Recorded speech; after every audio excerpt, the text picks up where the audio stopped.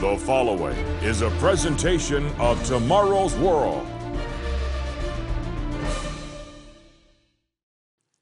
If Jesus of Nazareth were to return to the earth today, would he recognize the religion that is using his name? So asks Dr. Roderick C. Meredith at the beginning of his insightful thesis, Restoring Original Christianity. And the only answer any truly informed person can give is an undeniable, indisputable, unequivocal, no, he would not. Dr. Meredith continues, mankind has twisted Jesus Christ's teaching so that the religion bearing his name has practically no relationship to what he and the apostles actually lived and believed. But does the average churchgoer understand this? Does he even care? What about you? As shocking as it may be, the church Jesus founded is nothing like the many churches calling themselves by his name, and this is both a biblical and an historical fact. Note this statement by church historian Jesse Lyman Hurlbut about how rapidly first century Christianity morphed into something very different. For 50 years after St. Paul's life, a curtain hangs over the church, through which we strive vainly to look.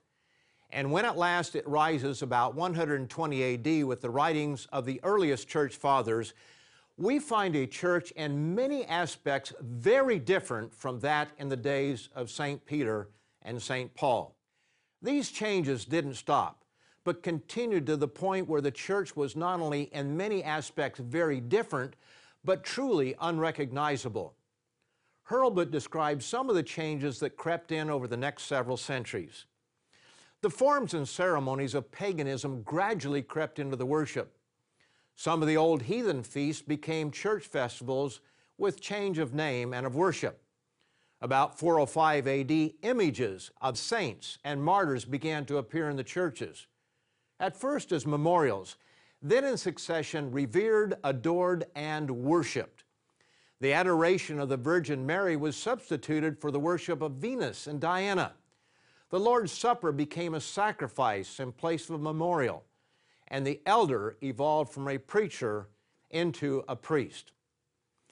Does any of this matter to you? It should. And if you'd like to discover why it should matter to you, stay tuned.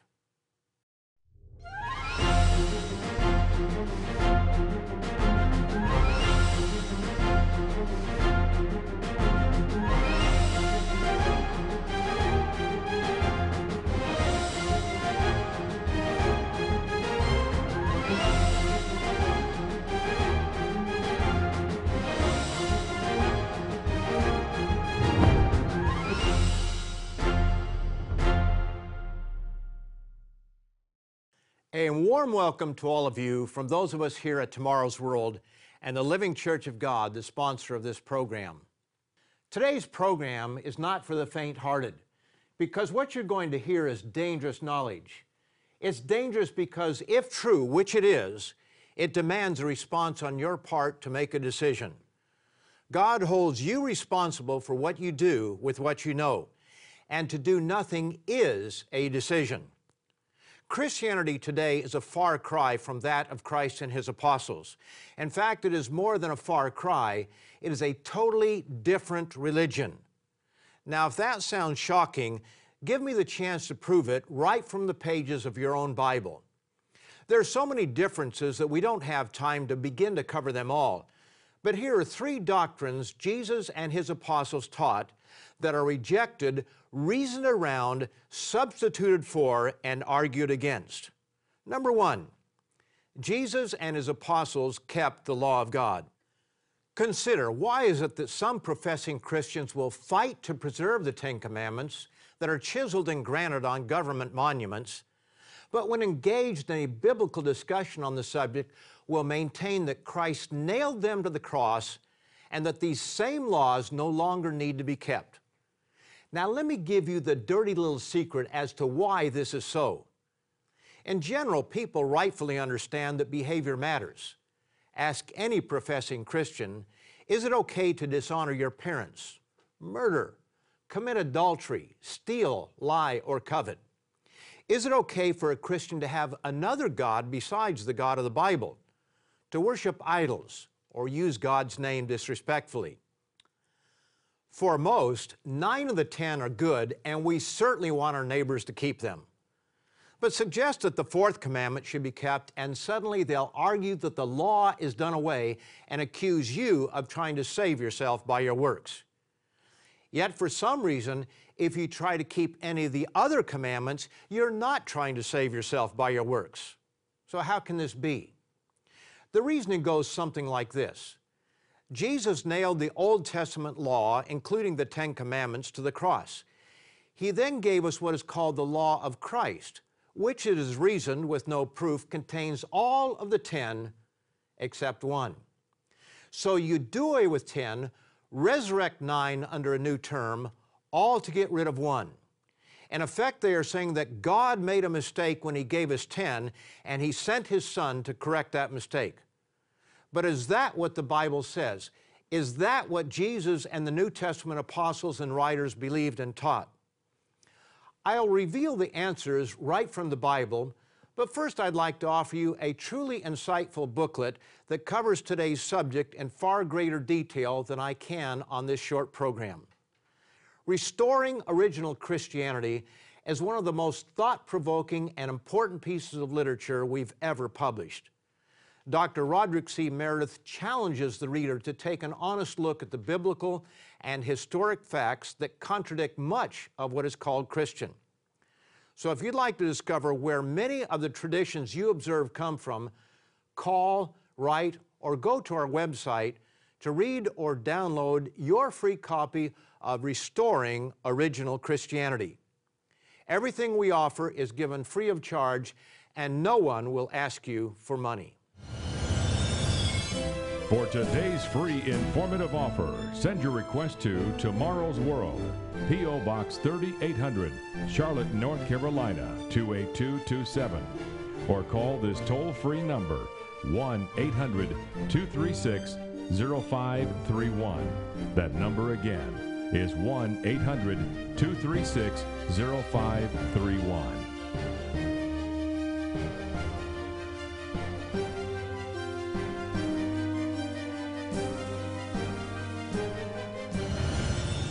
With this offer, you will also receive your free subscription to Tomorrow's World magazine, full of timely articles and unique insights on today's important issues. Tomorrow's World magazine keeps you up to date with world trends, Bible prophecy, and the very meaning of life itself. Tomorrow's World. Call now. Welcome back. In Matthew 19:16, we read of a young man who came to Jesus and asked Him a very important question. "Good teacher, what good thing shall I do that I may have eternal life?" Now, wouldn't you like to know the answer to that question? Many are familiar with the end of this account, but fail to see what's in the middle. Was Jesus' answer consistent with what professing Christianity teaches? Dust off your Bible and read it for yourself. Jesus replied in Matthew the 19th chapter and verse 17, "But if you want to enter into life, keep the commandments." Then in response to his question of which ones, Jesus listed several of the 10. He focused on the last 6 that teach us how to love our neighbor. He didn't mention any of the first 4 that teach us how to love God, at least not yet. There was something that was bothering this young man in spite of the fact that he was keeping these commandments. He therefore continued, "All these things I have kept from my youth. What do I still lack?" Many carelessly believe that Jesus gave him a new commandment, but this is not so. Instead, Jesus gave him that one act that he requested, and in Jesus' answer, He took aim at this man's false god, trusting in his wealth, a violation of the first commandment, and his covetous attitude, a violation of the 10th commandment. Verses 21 and 22. "If you want to be perfect, go and sell what you have and give to the poor, and you will have treasure in heaven, and come, follow me." But when the young man heard that saying, he went away sorrowful, for he had great possessions. In spite of Jesus' clear command to keep the commandments, some still reason that we don't have to keep them. They reason that this incident took place before Jesus' crucifixion, and therefore it was the right thing to do at the time, but not after Jesus paid the penalty for our sins. However, Jesus challenges those who call him Lord or Master, but don't do what he says. Notice that Jesus condemns those who rebelliously reason around his clear statements in Matthew, the 7th chapter, and verse 21. Not everyone who says to me, Lord, Lord, shall enter the kingdom of heaven, but he who does the will of my Father in heaven. Many will say to me in that day, Lord, Lord, have we not prophesied in your name, cast out demons in your name, and done many wonders in your name? And then I will declare to them, I never knew you. Depart from me, you who practice lawlessness. Luke 6:46. But why do you call me Lord, Lord, and not do the things which I say? But what about Jesus' apostles? Did they teach the necessity of keeping the law of God? Now, please note that I'm not talking about the sacrifices and rituals, but laws defining right behavior. The Apostle John is known as the Apostle of Love, and many believe that law and love don't go together, and how wrong they are. In John's first epistle, he powerfully promotes both love and law.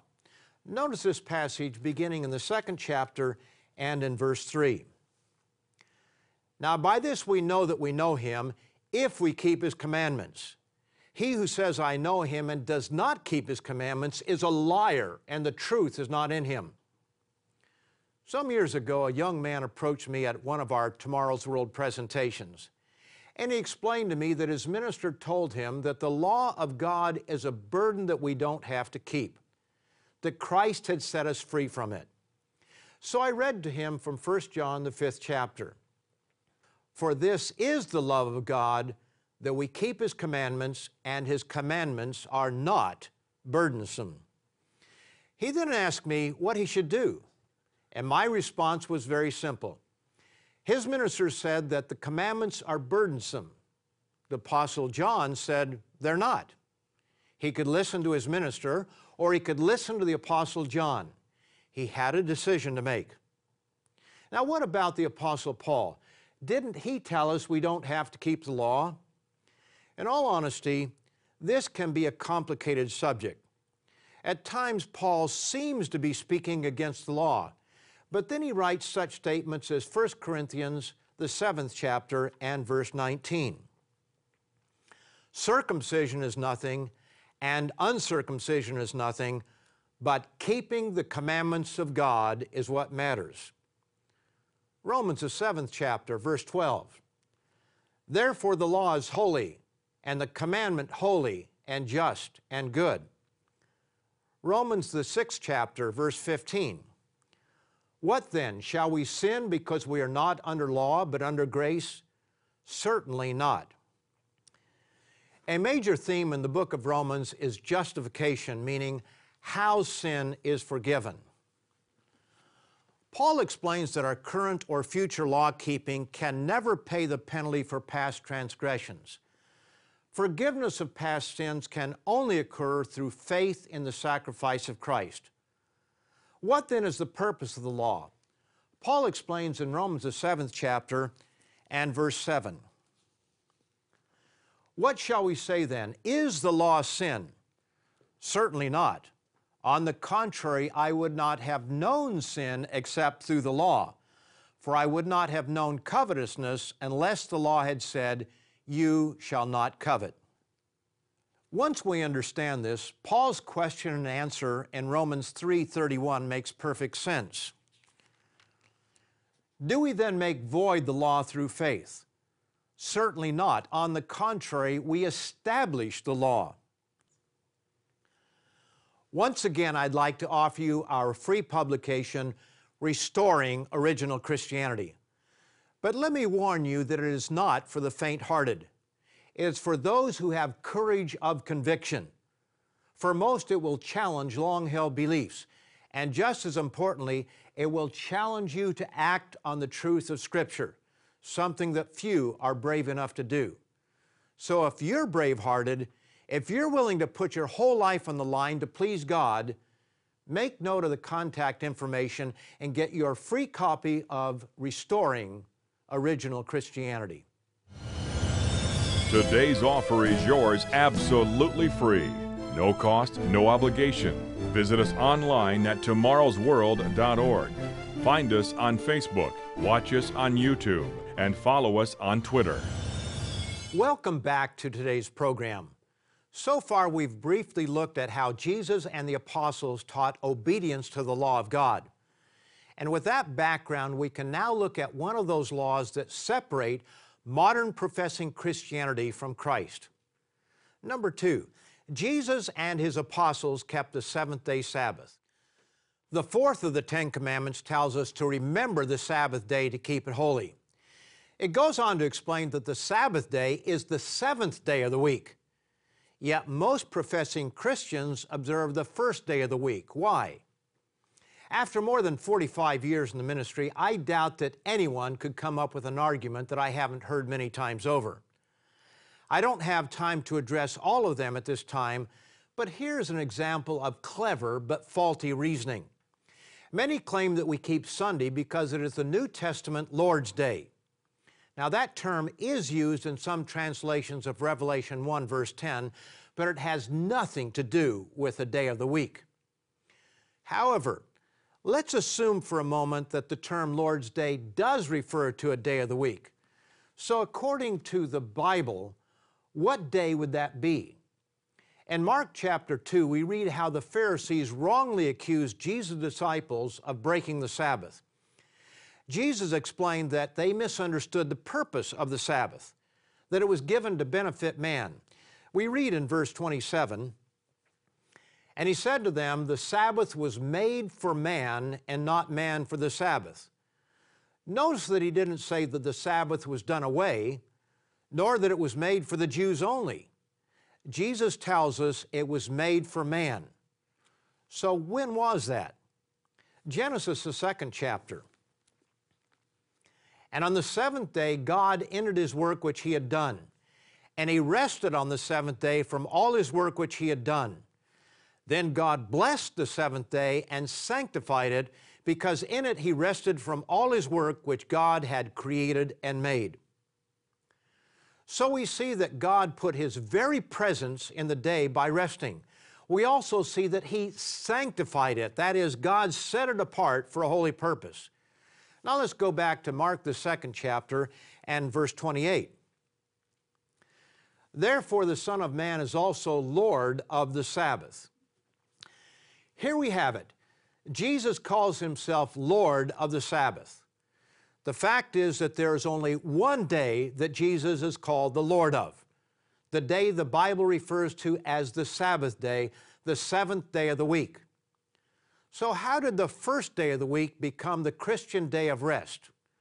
One of my favorite books is Erdman's Handbook to the History of the Christian Church. It's a favorite because it's mainstream and written by a variety of highly respected scholars. It's written from a modern Christian perspective, but lays out the story of the Christian church as it progressed down through the centuries. Regarding the historical record of how Sunday came to be the day of rest, we find this insightful admission. When in 321 Constantine made the first day of the week a holiday, he called it the Venerable Day of the Sun, Sunday. When the pagan symbols eventually disappeared, the unconquered sun was the last to go. The biblical record shows that Christ and the apostles kept the seventh-day Sabbath. Jesus kept it, Luke 4, verse 16. "So he came to Nazareth, where he had been brought up. And as his custom was, he went into the synagogue on the Sabbath day and stood up to read." Paul kept it with both Jews and Gentiles. "So when the Jews went out of the synagogue, the Gentiles begged that these words might be preached to them the next Sabbath. On the next Sabbath, almost the whole city came together to hear the word of God." A number of other scriptures prove the point, and there is much more that can be said about this topic.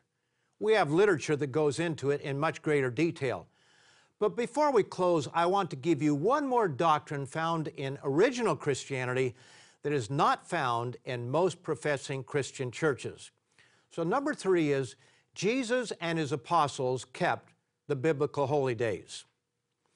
Why is it that the days that Jesus kept are rejected and other days are substituted? For example, why do people observe a so-called Christian holy day that is named after a pagan goddess, otherwise known as Ishtar or Easter?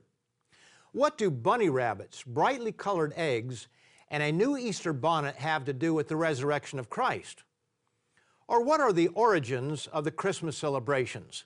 What does mistletoe and eggnog have to do with Christ's birth? And what about that jolly, rotund man with a white beard and bright red suit that rides around the world in reindeer-driven sleigh and sneaks into your house through your chimney to put presents under an evergreen tree decked with tinsel, globes, lights, and a star on top? Do you know? And do you care? Consider this remarkable quote again from Eerdmans. The Christian church took over many pagan ideas and images. From sun worship, for example, came the celebration of Christ's birth on the 25th of December, the birthday of the sun. Saturnalia, the Roman winter festival of 17 to 21 of December, provided the merriment, gift-giving, and candles typical of later Christmas holidays. Some pagan customs which were later Christianized, for example, the use of candles, incense, and garlands, were at first avoided by the church because they symbolized paganism. These were not the days Christ and the apostles kept. Here are the days they kept and a partial list of New Testament scriptures showing this.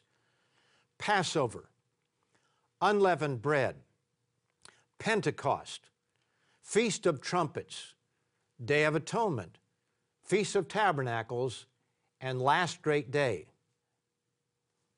Now for the fun of it, let's contrast this with the scriptures that mention Christmas, Easter, Lent, Halloween, All Saints' Day, or the celebration of any other so-called Saints' Day.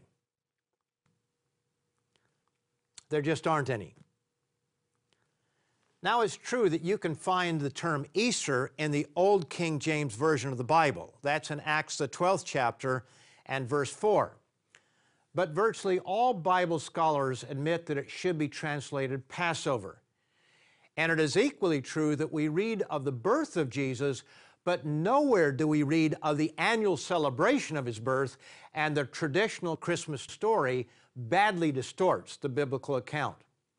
The Encyclopedia Britannica reveals in its article on Christmas, as late as 245, that's over 200 years after Christ, Origen repudiated the idea of keeping the birthday of Christ, as if he were a king pharaoh. While the book of Zechariah is found in what is called the Old Testament, the 14th chapter is messianic. It refers to the time in the future when Christ returns. It begins in verse 1, "Behold, the day of the Lord is coming." It goes on to describe a horrendous battle that will take place near Jerusalem, how Christ's feet will stand on the Mount of Olives, and how the mountain will be split in two. Then in verse 9 it tells us, "And the Lord shall be king over all the earth." This is clearly something to take place in the future. And what do we learn Christ will do after his return? Will he command the world to keep his birthday or celebrate his resurrection with pagan symbols? Check it out in your own Bible, beginning in verse 16. "And it shall come to pass that everyone who is left of all the nations which came against Jerusalem shall go up from year to year to worship the King, the Lord of hosts, and to keep the Feast of Tabernacles. And it shall be that whichever of the families of the earth do not come up to Jerusalem to worship the King, the Lord of hosts, on them there will be no rain. This shall be the punishment of Egypt, and the punishment of all the nations that do not come up to keep the Feast of Tabernacles." Once again, I'd like to offer our free publication, Restoring Original Christianity. It's for the courageous, So please call or request online your free copy.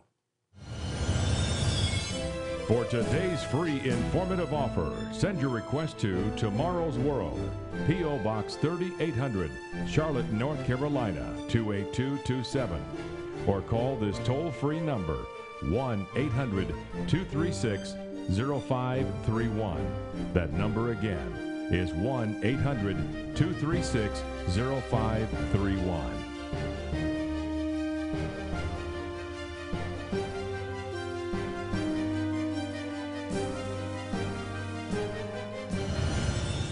With this offer, you will also receive your free subscription to Tomorrow's World magazine, full of timely articles and unique insights on today's important issues. Tomorrow's World magazine keeps you up to date with world trends, Bible prophecy, and the very meaning of life itself. Tomorrow's World. Call now. We have very briefly looked at 3 doctrines that were taught and practiced by Jesus Christ and His apostles. Doctrines which have been rejected by most of professing Christianity. Now honestly, one must wonder, why doesn't Christianity keep the law of God? What's wrong with keeping the same Sabbath day that Christ and His apostles kept, rather than the day of the sun that Constantine commanded? What's wrong with keeping the same holy days that Christ and the apostles kept, rather than pagan days disguised as Christian? The answer is found in the writings of Paul, Romans the 8th chapter and in verse 7. Because the carnal mind is enmity against God, for it is not subject to the law of God, nor indeed can be. There is a natural human hostility toward God and His commandments. But in the book of Jude, the half-brother of Jesus warned those of his day who were drifting away from the truth, "Beloved, while I was very diligent to write to you concerning our common salvation, I found it necessary to write to you exhorting you to contend earnestly for the faith which was once for all delivered to the saints." Now, if you'd like to get back to the faith once delivered, the faith of Jesus Christ and His apostles, call, write, or click to receive your free copy of Restoring Original Christianity. And contact us if you'd like to meet with others who are getting back to the faith once delivered. Be sure to come back next time right here where Richard Ames, Wallace Smith, and I will continue to share with you the teachings of Jesus Christ, the good news of the coming kingdom of God, and the exciting end-time prophecies and their meaning. See you next time.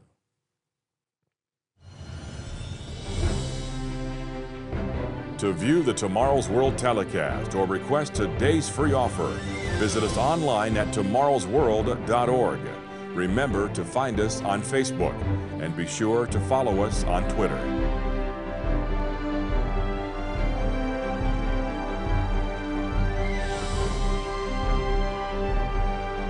The preceding program is produced by the Living Church of God.